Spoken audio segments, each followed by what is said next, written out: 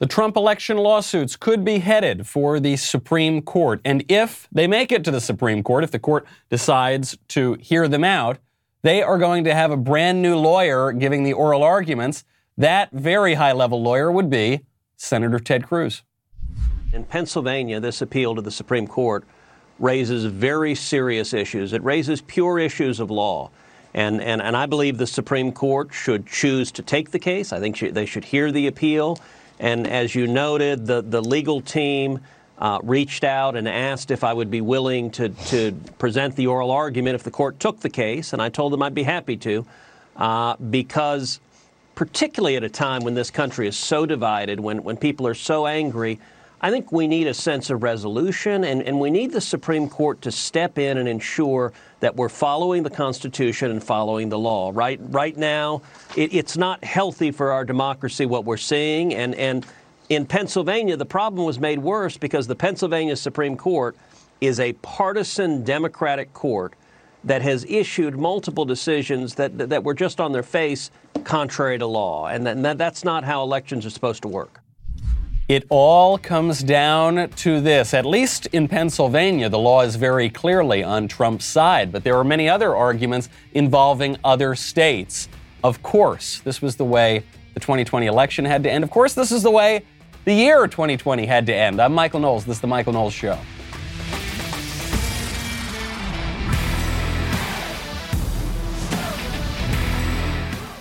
Welcome back to the show. My favorite comment from yesterday from Sean. Why are people calling Biden the president-elect when Greenland hasn't even reported their results yet? This is a great question. Everyone's been talking about, we're going to make Puerto Rico a state. We're going to make Washington, D.C. a state. I've said it from the beginning. We need to make Greenland a state. Some people are suggesting we could buy Greenland from Denmark. We could annex it in that way. I think there was a real missed opportunity when John Bolton was the national security advisor. This is one area where I am totally in line with the Bush-era neocons. We needed shock and awe in Greenland. We would have been greeted as liberators, and now we would have all of those electoral votes for President Trump. I assume. I don't know very much about Greenland. That would have been the way, not just to ensure the security of America around the world, but to ensure the security of our election, which a lot of it is coming down to questions about these voting machines. Very difficult to keep your data secure. Very important to understand how cybercrime and identity theft are affecting our lives. This holiday season, you could miss certain identity threats by just monitoring your credit and bank statements. That's why you need to get a LifeLock. LifeLock is the leader in identity theft protection. LifeLock helps detect a wide range of identity threats, such as your social security number for sale on the dark web. If they detect your information being used in their network, they will send you an alert. If you become a victim of identity theft, LifeLock can help restore your identity easier than what you can do on your own. I used to think nobody cares about my data. No, that's just for other people. It's not true. It's not true. And when you see people deal with identity theft, it can be truly upending of people's lives. No one can monitor and prevent, all identity theft or monitor all transactions at all businesses, but LifeLock can help you feel warm and protected this holiday season. Save up to 25% off your first year by going to LifeLock.com/Knowles, K-N-W-L-E-S. That is LifeLock.com/Knowles for 25% off. This would be a big deal. If the Supreme Court agrees to hear the Pennsylvania election challenge, which we should know very soon, because initially it looked like the Supreme Court was not willing to hear this case out before the deadline to determine where the electors were going to go in Pennsylvania. Then Justice Sam Alito moved that deadline up to today, so we will know very shortly whether or not the Supreme Court is going to deal with this case. If they do hear this case out, you're going to have Ted Cruz give the oral arguments. A lot of people forget, but before Ted Cruz was a senator, before he ran for president, his job was arguing cases before the Supreme Court. He was a very skilled, very successful Supreme Court litigator, and so this would be the strongest way, I think, to go in and present this case. Does that mean that it'll flip the election? Not necessarily. But as I have said from the very beginning, when one group of people said Trump is definitely going to win, and another group of people said Trump needs to concede right now before the legal process plays out. There is a constitutional process here. There is a legal process here. President Trump should pursue that every single step he can. He should pursue it right up until the final deadline when the electors vote and we know who the next president is going to be.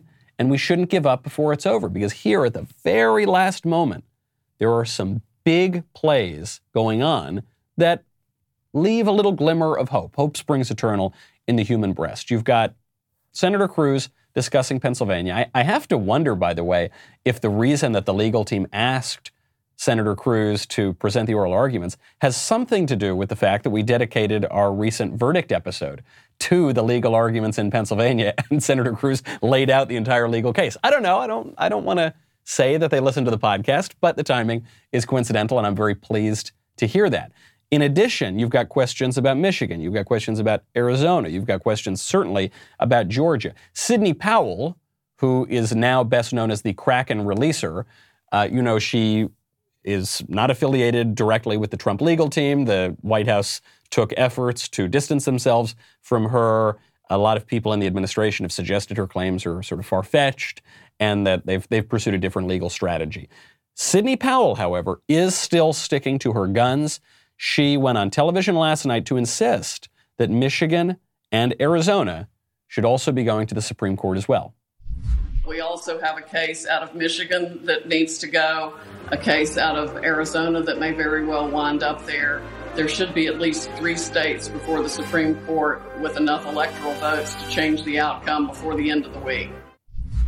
Now, when people saw this last night, I think a lot of them thought, this doesn't sound so real. We've been waiting on the Kraken for a few weeks now. We haven't gotten the Kraken. Things aren't looking so good.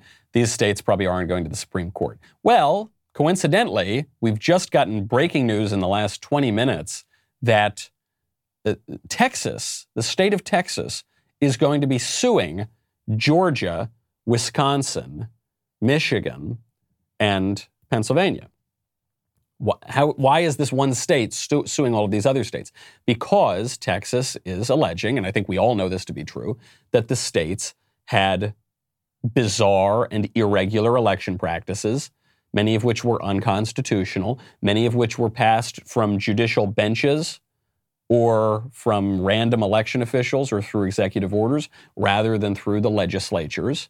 In the case of Pennsylvania, just violated the Constitution outright. And so what Texas is saying is this violates the Electors Clause and it violates the Equal Protection Clause of the Constitution.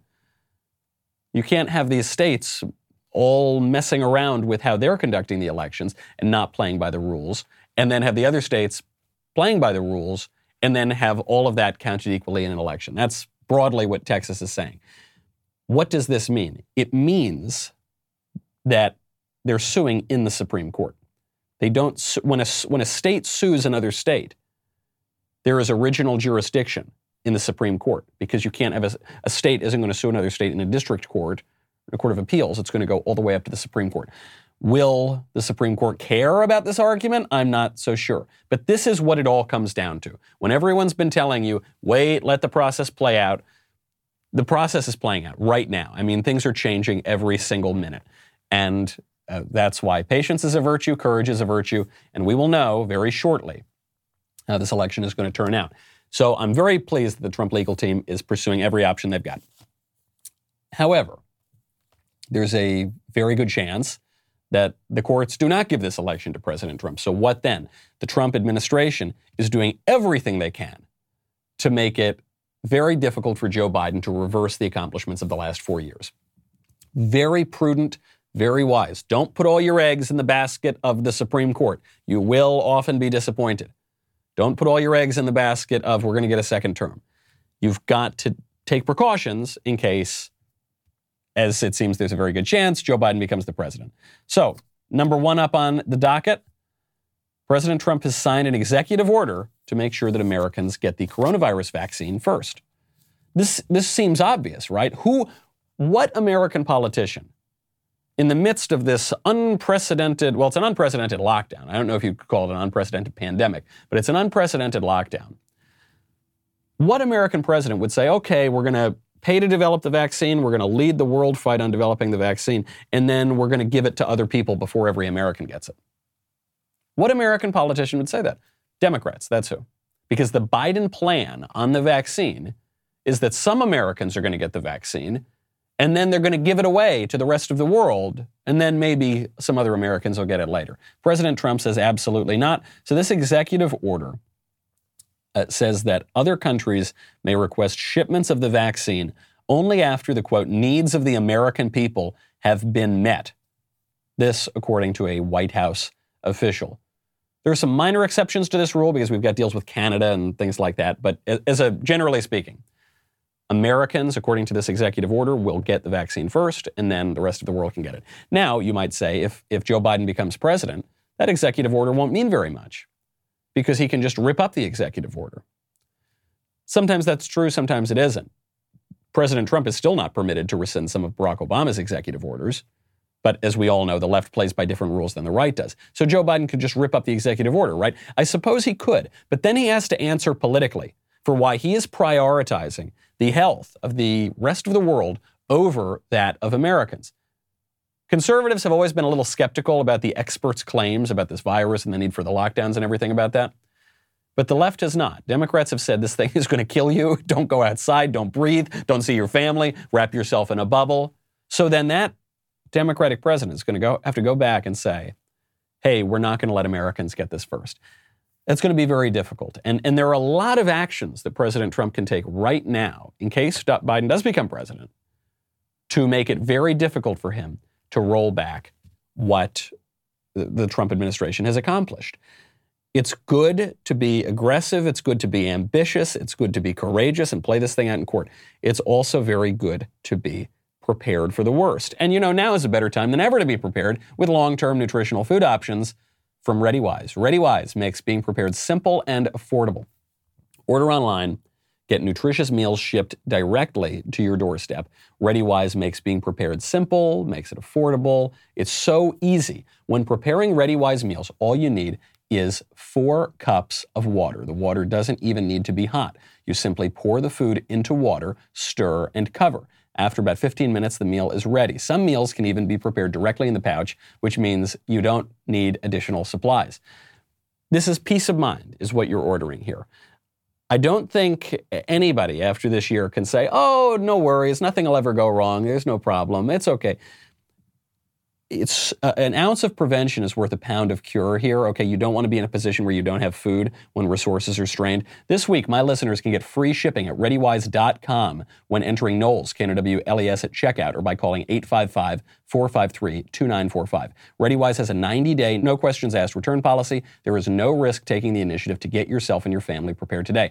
ReadyWise, ReadyWise.com, promo code Knowles, KNOWLES, to get free shipping. Great executive order from Trump. Another thing that Trump is doing, which is, some people might view it as the opposite of saving lives. I don't view it this way, but while he's trying to make sure Americans get this vaccine, he's also ramping up executions for people on death row, which I think is actually an important way to save lives, but it's a little bit indirect because you're saving lives by killing criminals who have been sentenced to death. If the updated schedule of the executions is carried off, President Trump would become the most prolific execution president in over 130 years. I think this is a very good thing. I know there is disagreement. The left is very anti-death penalty. Even many conservatives are anti-death penalty. I am not anti-death penalty. I think the death penalty is very misunderstood.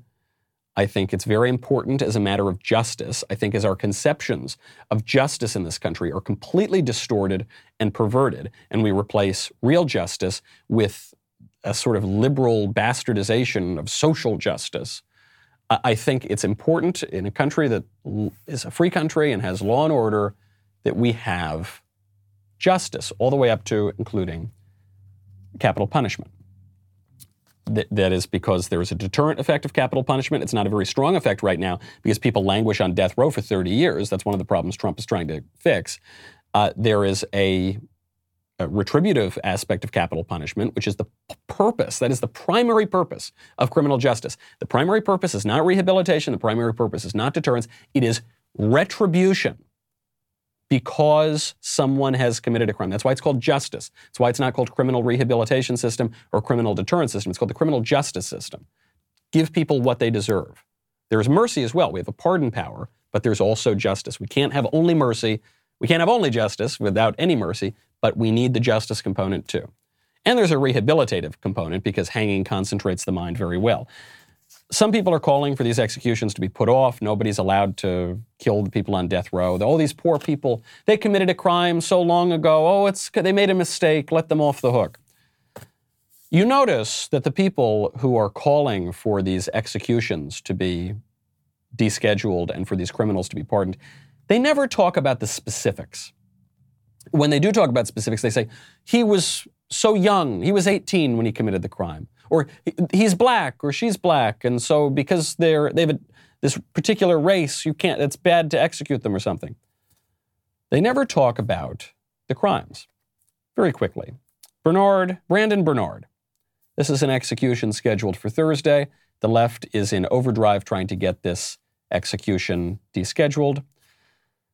We actually mentioned Brandon Bernard some months ago on the show. Bernard killed 2 youth ministers, Todd and Stacey Bagley, in Killen, Texas in 1999. He asked them for a ride. He was hitchhiking. These 2 youth ministers, out of the goodness of their heart, pull over, give him a ride. He then takes out a gun. He holds them captive. He beats them. He throws them in the trunk of their own car. He then drives them around for a very long time as he's spending their money, trying to purchase things, selling their possessions. As they are pleading for their lives, they're reading him scripture. He then shoots them both, but he doesn't end up killing the woman. So then he sets the trunk of the car on fire and burns her alive. It was so long ago, though, right? Come on, he was young. We all make mistakes, okay? We all kidnap our benefactors, rob them, torture them for hours, shoot them and burn them alive, right? We all make that mistake. Come on, what kind of a just country would execute that man? I think any just country would execute that man. And a country that has no sense of justice would deschedule that execution. Alfred Bourgeois tortured and killed his 2-year-old daughter, whom he regularly abused physically and sexually. He killed her because he had a brief moment of custody when the mother of this daughter lost custody. Just a very brief time. He killed her because she tipped over her potty training chair in his flatbed truck. So he slammed her head into a truck window, killed her. Come on, it was so long ago. Come on, what kind of a just country would kill that man? Any just country. Corey Johnson murdered 7 people, spurred into this crime because he wanted to further his drug trafficking operation. He ended up killing his intended victims' family members and acquaintances too, so it wasn't even just other people involved in the drug trafficking ring, customers who didn't pay, which were some of his victims, or other rival drug traffickers. It wasn't even just them. It was also family members and acquaintances. Oh no, he only killed 7 people. He only ended 7 lives. Come on, we would be so awful if we killed him. Dustin John Higgs kidnapped and murdered 3 women. This was premeditated. This was in cold blood. And finally, Lisa Montgomery, who strangled a pregnant woman to death. You might remember this story. It's very famous at the time. Bobby Jo Stinnett. She strangled a pregnant woman to death, cut open her body, kidnapped her baby. But that was so long ago, right? That's part of the problem. That's part of the problem. This has gone on too long. Frankly, I don't think that the capital punishment by any measure could be called cruel and unusual punishment. It's never been unusual in the entire history of the world, and it's not particularly cruel compared to, say, life in prison. I think that is, as a historical fact, that is unusual. And I think that is cruel. Part of the reason that we have lost our sense of justice here is because we've gone from being a Christian culture to being a materialist culture. So we now believe that the worst thing that can possibly happen to someone is physical death, because we have no sense of the spirit, of the soul, of the eternal moral order. So now we just think it's all about flesh and meat, and the minute you die, it's the worst thing that could possibly happen. I don't think that's necessarily true. I think there are things worse than physical death. And I think it's very important that President Trump continue on his path and ramp up these executions. If these people languish on death row too long, the answer to that is not to pardon all of them. It's to kill them faster. This is you see the defenses of capital punishment, not just in scripture, not just in moral philosophy, but we know them intuitively. That this is not a demand for revenge. We're not saying vigilantes should go out and kill their enemies. The state has a role in exacting justice.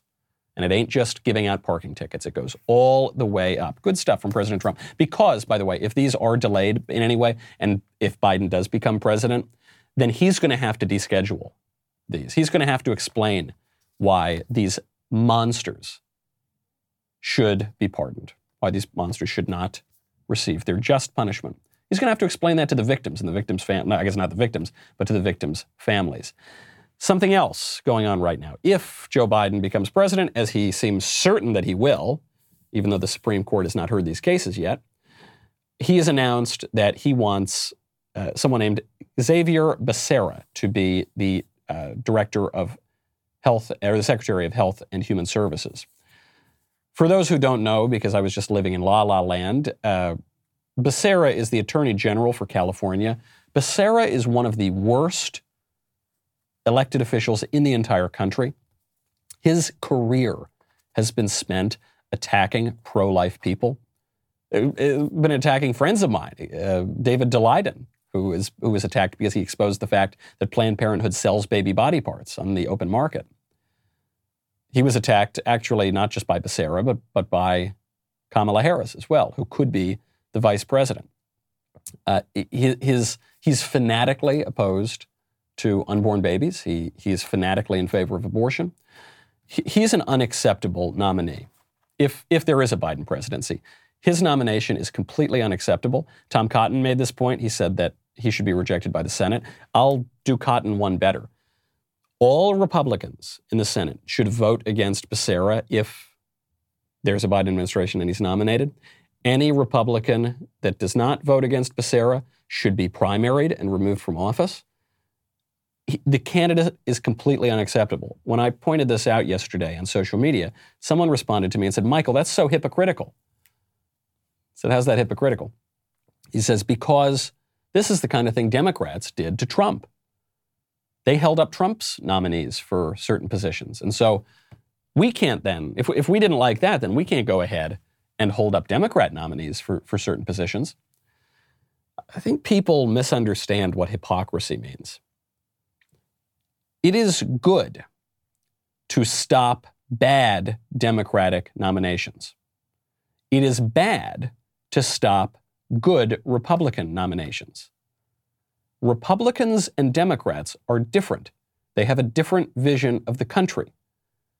I think some people are holding themselves over from decades ago when Republicans and Democrats usually weren't all that different, when there was a great similarity and they weren't particularly conservative. It's a holdover from this old, now I think dead idea that all of politics is just about procedure. For instance, we can't stop Drag Queen Story Hour. We can't stop people from twerking in front of 4-year-olds in their classrooms or libraries, because if we tell them they can't do that, they might tell us we can't go to church. They might tell us we can't watch Monday Night Football. I don't know. If we don't allow them to have whatever sort of institution or association they want, they might tell us we can't have whatever institution or association we want. No. No. That the Founding Fathers are rolling over in their graves hearing that idea. They're not all the same. Getting back to our point on the death penalty, or getting back to the Federalist Papers, James Madison, the end of government is justice. The end of government is not letting people do whatever they want all the time. The end of government is justice. Well, how do we define justice? Using our brains, that's how we define justice. Using the moral order and our moral intuitions and our faculties of reason, we can come to understand justice. If we do not have the ability to discern between good and bad, then we can't have self-government anyway. So please spare me these ridiculous ideas that anything Democrats do and anything Republicans do, it's all sort of the same. It's not. These are different things, and we have to fight over the issues themselves. And we absolutely need to stop Becerra. You know, these moves from the Trump administration are a sort of insurance policy. He's still going to fight in court to try to get a second term, but you need a little bit of an insurance policy. And one insurance policy that I really like is CarShield, because you won't get stuck with another high repair bill. CarShield offers affordable protection that can save you thousands on repairs. Whether your car has 5,000 miles or 150,000 miles, CarShield has a protection plan for everyone. Payments are flexible, plans are customizable to your exact needs. You can take your car to your favorite mechanic or dealership to do the work, and CarShield gets the rest taken care of. CarShield has helped over 1 million drivers. That's why they are America's #1 auto protection company. You know, I now live in a place that has weather. I didn't before. I lived in a place that had climate before, but not weather. You know, sometimes there are different things. Things can scratch up your car. Things can get your car into all sorts of trouble. You need repairs. You hit the thing in the road. The thing breaks. You know, listen, I'm obviously not a professional mechanic myself, but I just call them the thing. Drive with confidence, like I do, knowing that if anything happens, you're protected. Get coverage today and see why CarShield cars go farther. Visit carshield.com, use code Knowles, K-N-O-W-L-E-S, to save 10%. carshield.com, code Knowles, to save 10%. What is that address? It's carshield.com. What's the code? Knowles. A deductible may apply. Now, on the public health front, speaking of health and human services, the left is still pushing these ridiculous lockdown orders.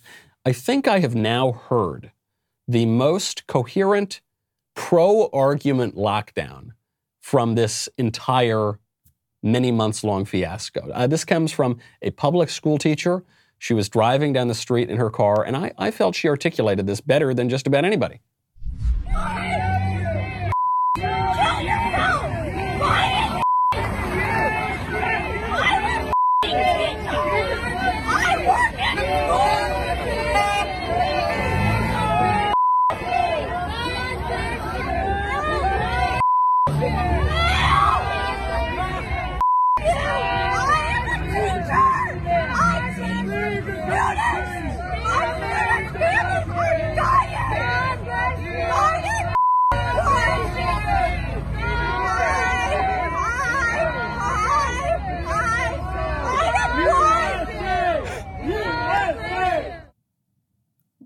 Wow. Very persuasive. Very, very persuasive. This is who is teaching our students. I actually do think it's exactly as persuasive as everything Newsom or Cuomo or any of these other people say. At least she's being honest about how it has no basis in rational thought and it's just purely emotional. Getting back to our prior discussion, there's this silly holdover idea that the liberal culture, the secular culture, is neutral. It's just neutral, okay? And we can never suggest, we can never impose our views on anybody else, we conservatives. And, you know, the left is there, because if we impose our views, then the left is going to impose their views. I think they're imposing them. I'm pretty sure, that's a public school teacher. I'm pretty sure she's imposing her views. If maybe she was having a bad day, but I think that's pretty good evidence of what you're getting in classrooms. And you're seeing this all around the country. It's not just on the stupid lockdown stuff. It's on the 1619 Project, which is being taught all around the country. Anti-historical trash that is designed purely to get students to hate their country. And sometimes conservatives misunderstand this because conservatives, they say, look, we want education, not indoctrination. Those words mean basically the same thing. Indoctrination comes from the Latin word docere, which means to teach. You'll occasionally hear people say, we don't teach students what to think. We just want to teach them how to think. That's not possible. All education is coercive. You don't need to look like that crazy teacher, but you do need to teach people things. You can't teach people how to think unless you teach them what to think. You can't teach people how to think about mathematics unless you teach them the fact that 2 + 2 = 4. And a student might come to you and say, well, I want to believe that 2 + 2 = 5. Well, you're not allowed to believe that. I have to coerce you to believe that 2 + 2 = 4 if I hope to teach you how to think. The left gets this. The left understands that education is coercive. The right needs to get that too. It's not merely enough to say, hey, in addition to your BLM curriculum where you're reading Kendi's stupid book about anti-racism, or you're reading the 1619 Project, which is fiction, but that's being presented as history. In addition to that, would you mind reading Shakespeare? It's not enough to say that. You have to say, don't read the 1619 Project. Take it out of the curriculum. Don't read Ibram Kendi's stupid book. Take it out of the curriculum. By the way, you have to do that anyway because there's only so much time. There are only so many semesters. There are only so many days in the week. We've got to get much more serious about that if we want to avoid that teacher shaping the next generation, which is currently happening. Some people are pushing back right now, though. There's a wonderful guy in Staten Island doing that, which we will get to in 1 second. But I don't know if you've noticed this on my desk. If you're watching the show right now instead of listening to it, this would be the brand new and improved Leftist Ears tumbler. You can keep those Leftist Ears hot or cold in a new stainless steel design with a custom Daily Wire lid. You can see right there, it's got the DW on the lid. Most importantly, all dishwasher safe. I've had these tumblers, obviously, since they were invented, and I've been guzzling Leftist Ears out of them the entire time. After you use them for a few years, though, those old ones, especially if you put them in the dishwasher, which you weren't supposed to do, but obviously I did anyway, it starts to chip, it doesn't look as good. Now, dishwasher safe. Oh, baby. Join Daily Wire today or upgrade your membership to get yours just in time to enjoy those salty tears while watching all of our new content. We got the PragerU library coming to Daily Wire, including my show, The Book Club at PragerU. We've got Candace Owens getting her very own show early next year. On top of all those great deals, we have the Daily Wire Christmas ornaments, so hang us from your tree. Head on over to Daily Wire right now. Subscribe. We'll be right back with a lot more.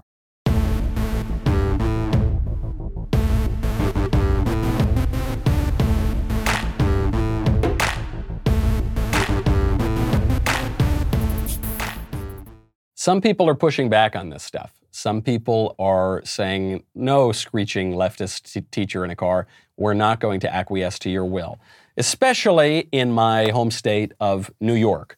New York gets a bad rap because there are a ton of libs in Manhattan and especially out in Brooklyn these days. There's actually only one borough of New York which is conservative, and that would be Staten Island.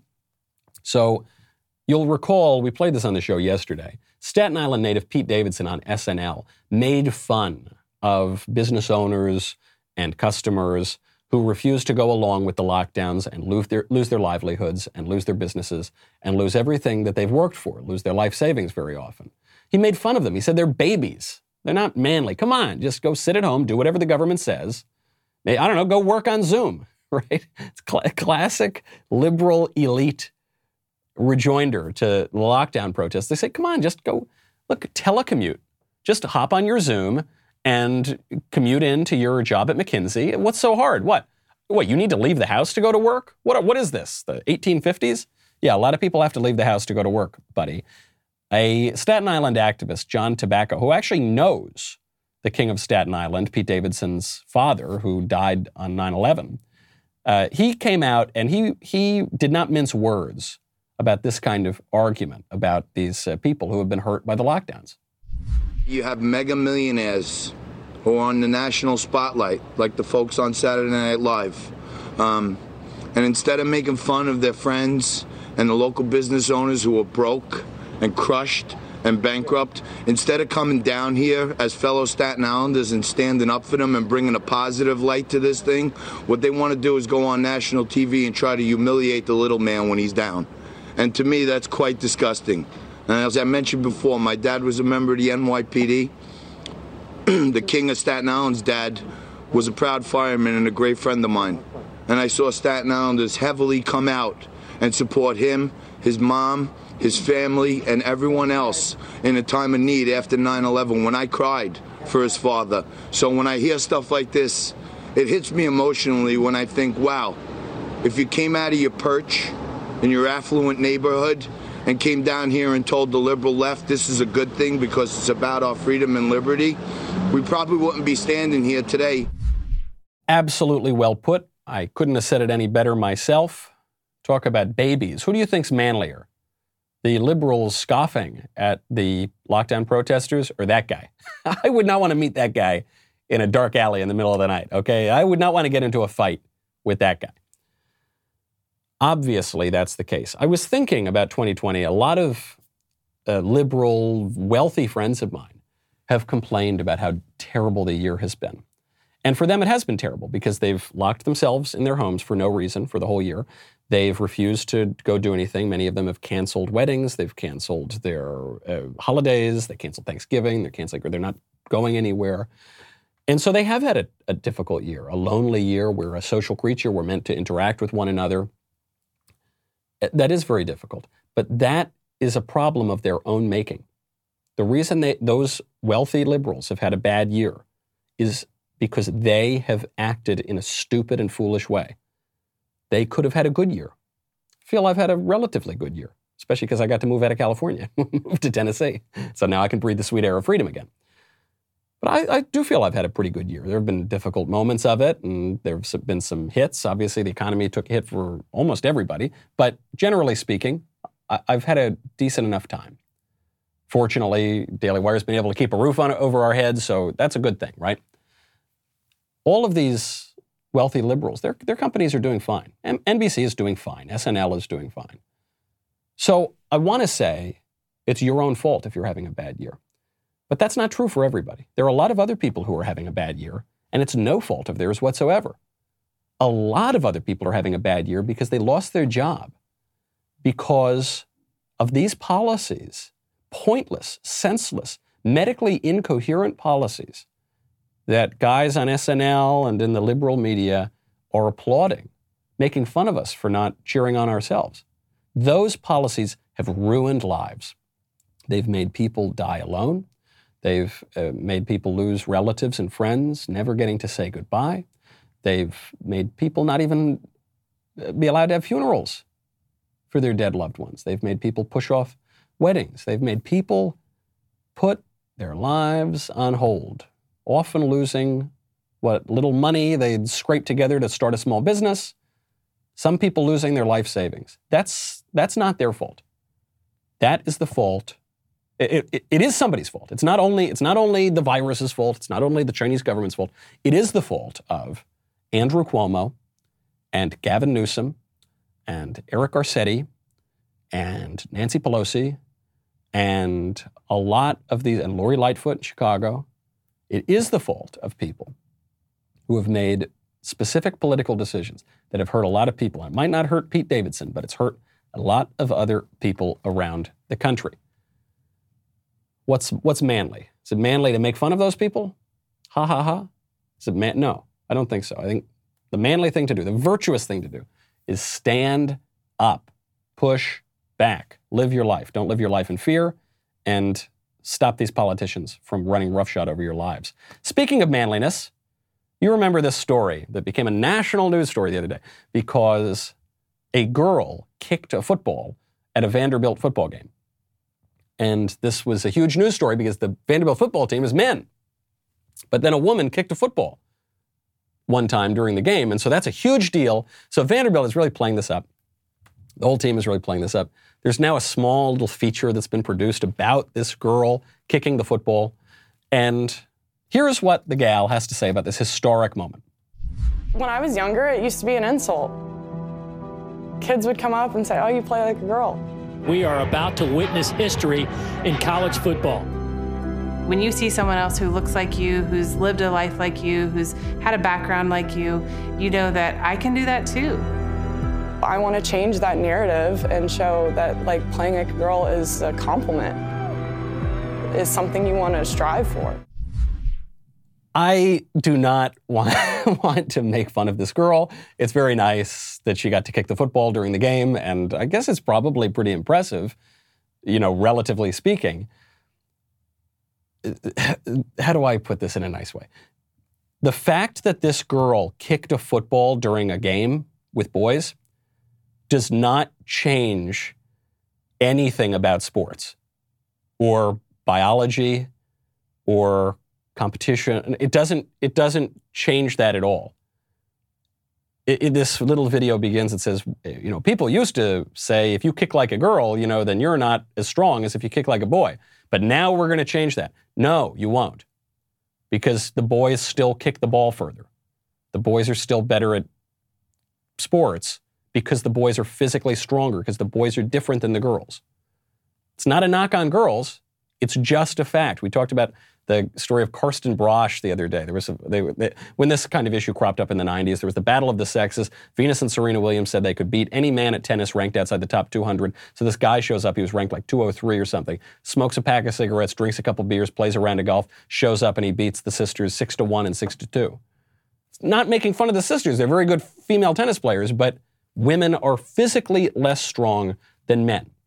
And it's not going to be helpful to women to pretend and delude them into thinking that they are physically as strong as men. Because if a woman finds herself in a dangerous situation with a man and vastly overestimates her strength, she's not going to be thanking the people who pushed that ridiculous ideology on them. Then, as some people from the football team gave us a little insight into the moment on the field, apparently some of the men on the sidelines, they were so touched and moved, they were crying. There were some people on the sideline tearing up. And then the emotion in the crowd, everybody cheering on, everybody was excited, the entire stadium was electric. The men on the sidelines were crying because a girl kicked the ball? Something tells me they were also crying when the team lost the game 41-0. That's another inconvenient fact about this great story that they're probably going to make a feature film out of now. They lost the game. They didn't get a single point. It's nice for the girl. Can we say, oh, that's nice for the girl that she got this opportunity to kick the ball in the men's football game, and not pretend that biology has suddenly been upended? That now this is some magnificent advance for the human species? That now women, if women are as physically strong as men, what that means is when little boys are taught never hit a girl, they can't be taught that anymore, right? Why? Men and women are exactly the same. They're equally strong. Why not? Men should never hit a girl because women are the gentler sex, weaker sex, physically. That all remains true. I think these men now might be a much weaker sex than they used to be if they're crying on the sidelines because a girl kicked a football one time. Speaking of tearing up, by the way, there is something far more amiss in our culture than college football. The left has so infiltrated institutions, so hollowed out our most beloved rituals and traditions, that now you have shopping mall Santa Clauses. You know, you bring the kid up and you take a picture and the kid says what he wants for Christmas. You now have woke shopping mall Santa Clauses telling little boys that he won't get them the presents that they want because they're not politically correct.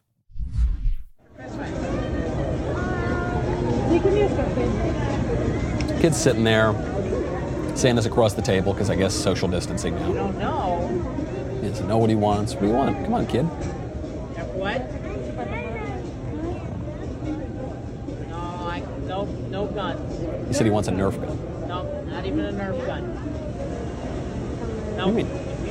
If your dad wants to get it for you, that's fine, but I can't bring it to you. But what else would you like? There's lots of other toys. There's Legos. What? There's bicycles. There's cars and trucks. Santa tells the kid he won't get the kid a Nerf gun? It's not even a BB gun like in that movie. Go shoot your eye out, kid. It's a Nerf gun. If you shoot someone point blank with a Nerf gun, it's not going to do anything.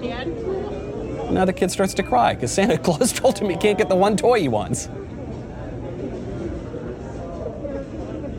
What a sicko this guy is. Don't cry. Don't cry. I can make a donation in your name to Planned Parenthood. Come on, I'll get you what every kid wants. I'll get you a Biden-Harris bumper sticker.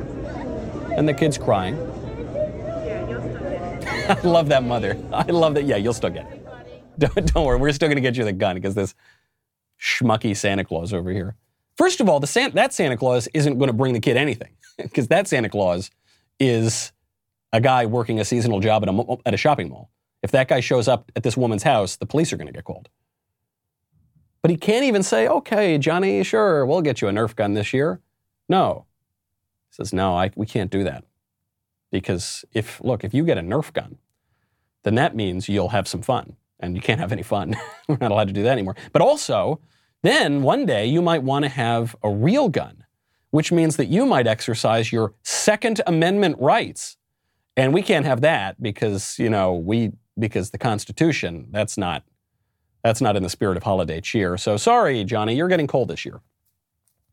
What a sicko. Who does this? Who allows a political ideology to so warp their mind and soul that they take a job as a mall store Santa Claus and make a little kid cry at Christmas?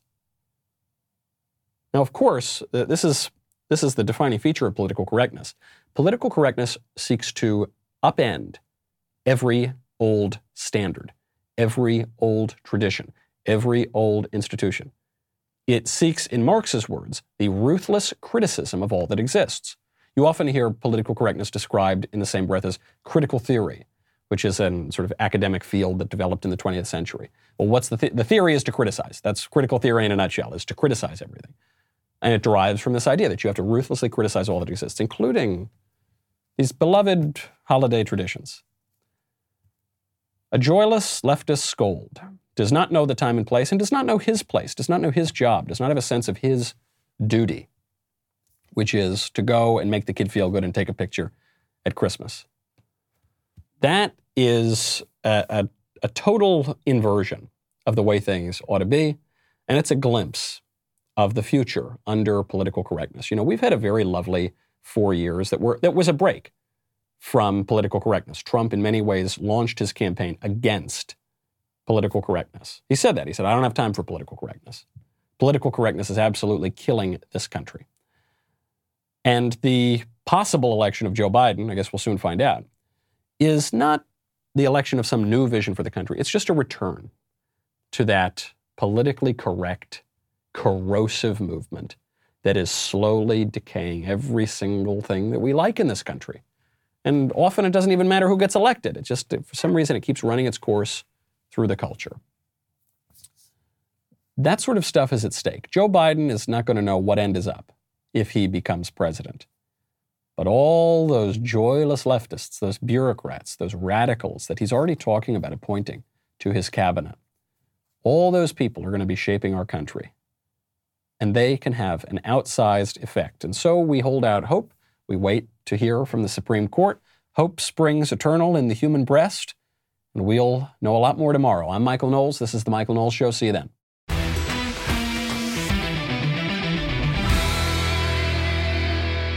If you enjoyed this episode, don't forget to subscribe. And if you want to help spread the word, please give us a 5-star review and tell your friends to subscribe. We're available on Apple Podcasts, Spotify, and wherever else you listen to podcasts. Also, be sure to check out the other Daily Wire podcasts, including The Ben Shapiro Show, The Andrew Klavan Show, and The Matt Walsh Show. The Michael Knowles Show is produced by Ben Davies, executive producer Jeremy Boring. Our technical director is Austin Stevens. Supervising producers Mathis Glover and Robert Sterling. Production manager Pavel Vidovsky. Editor and associate producer Danny D'Amico. Audio mixer Mike Coromina. Hair and makeup by Nika Geneva. And production assistant McKenna Waters. The Michael Knowles Show is a Daily Wire production. Copyright Daily Wire 2020. The Matt Walsh Show, it's not just another show about politics. I think there are enough of those already out there. We talk about culture because culture drives politics and it drives everything else. So my main focuses are life, family, faith. Those are fundamental, and that's what this show is about. I hope you'll give it a listen.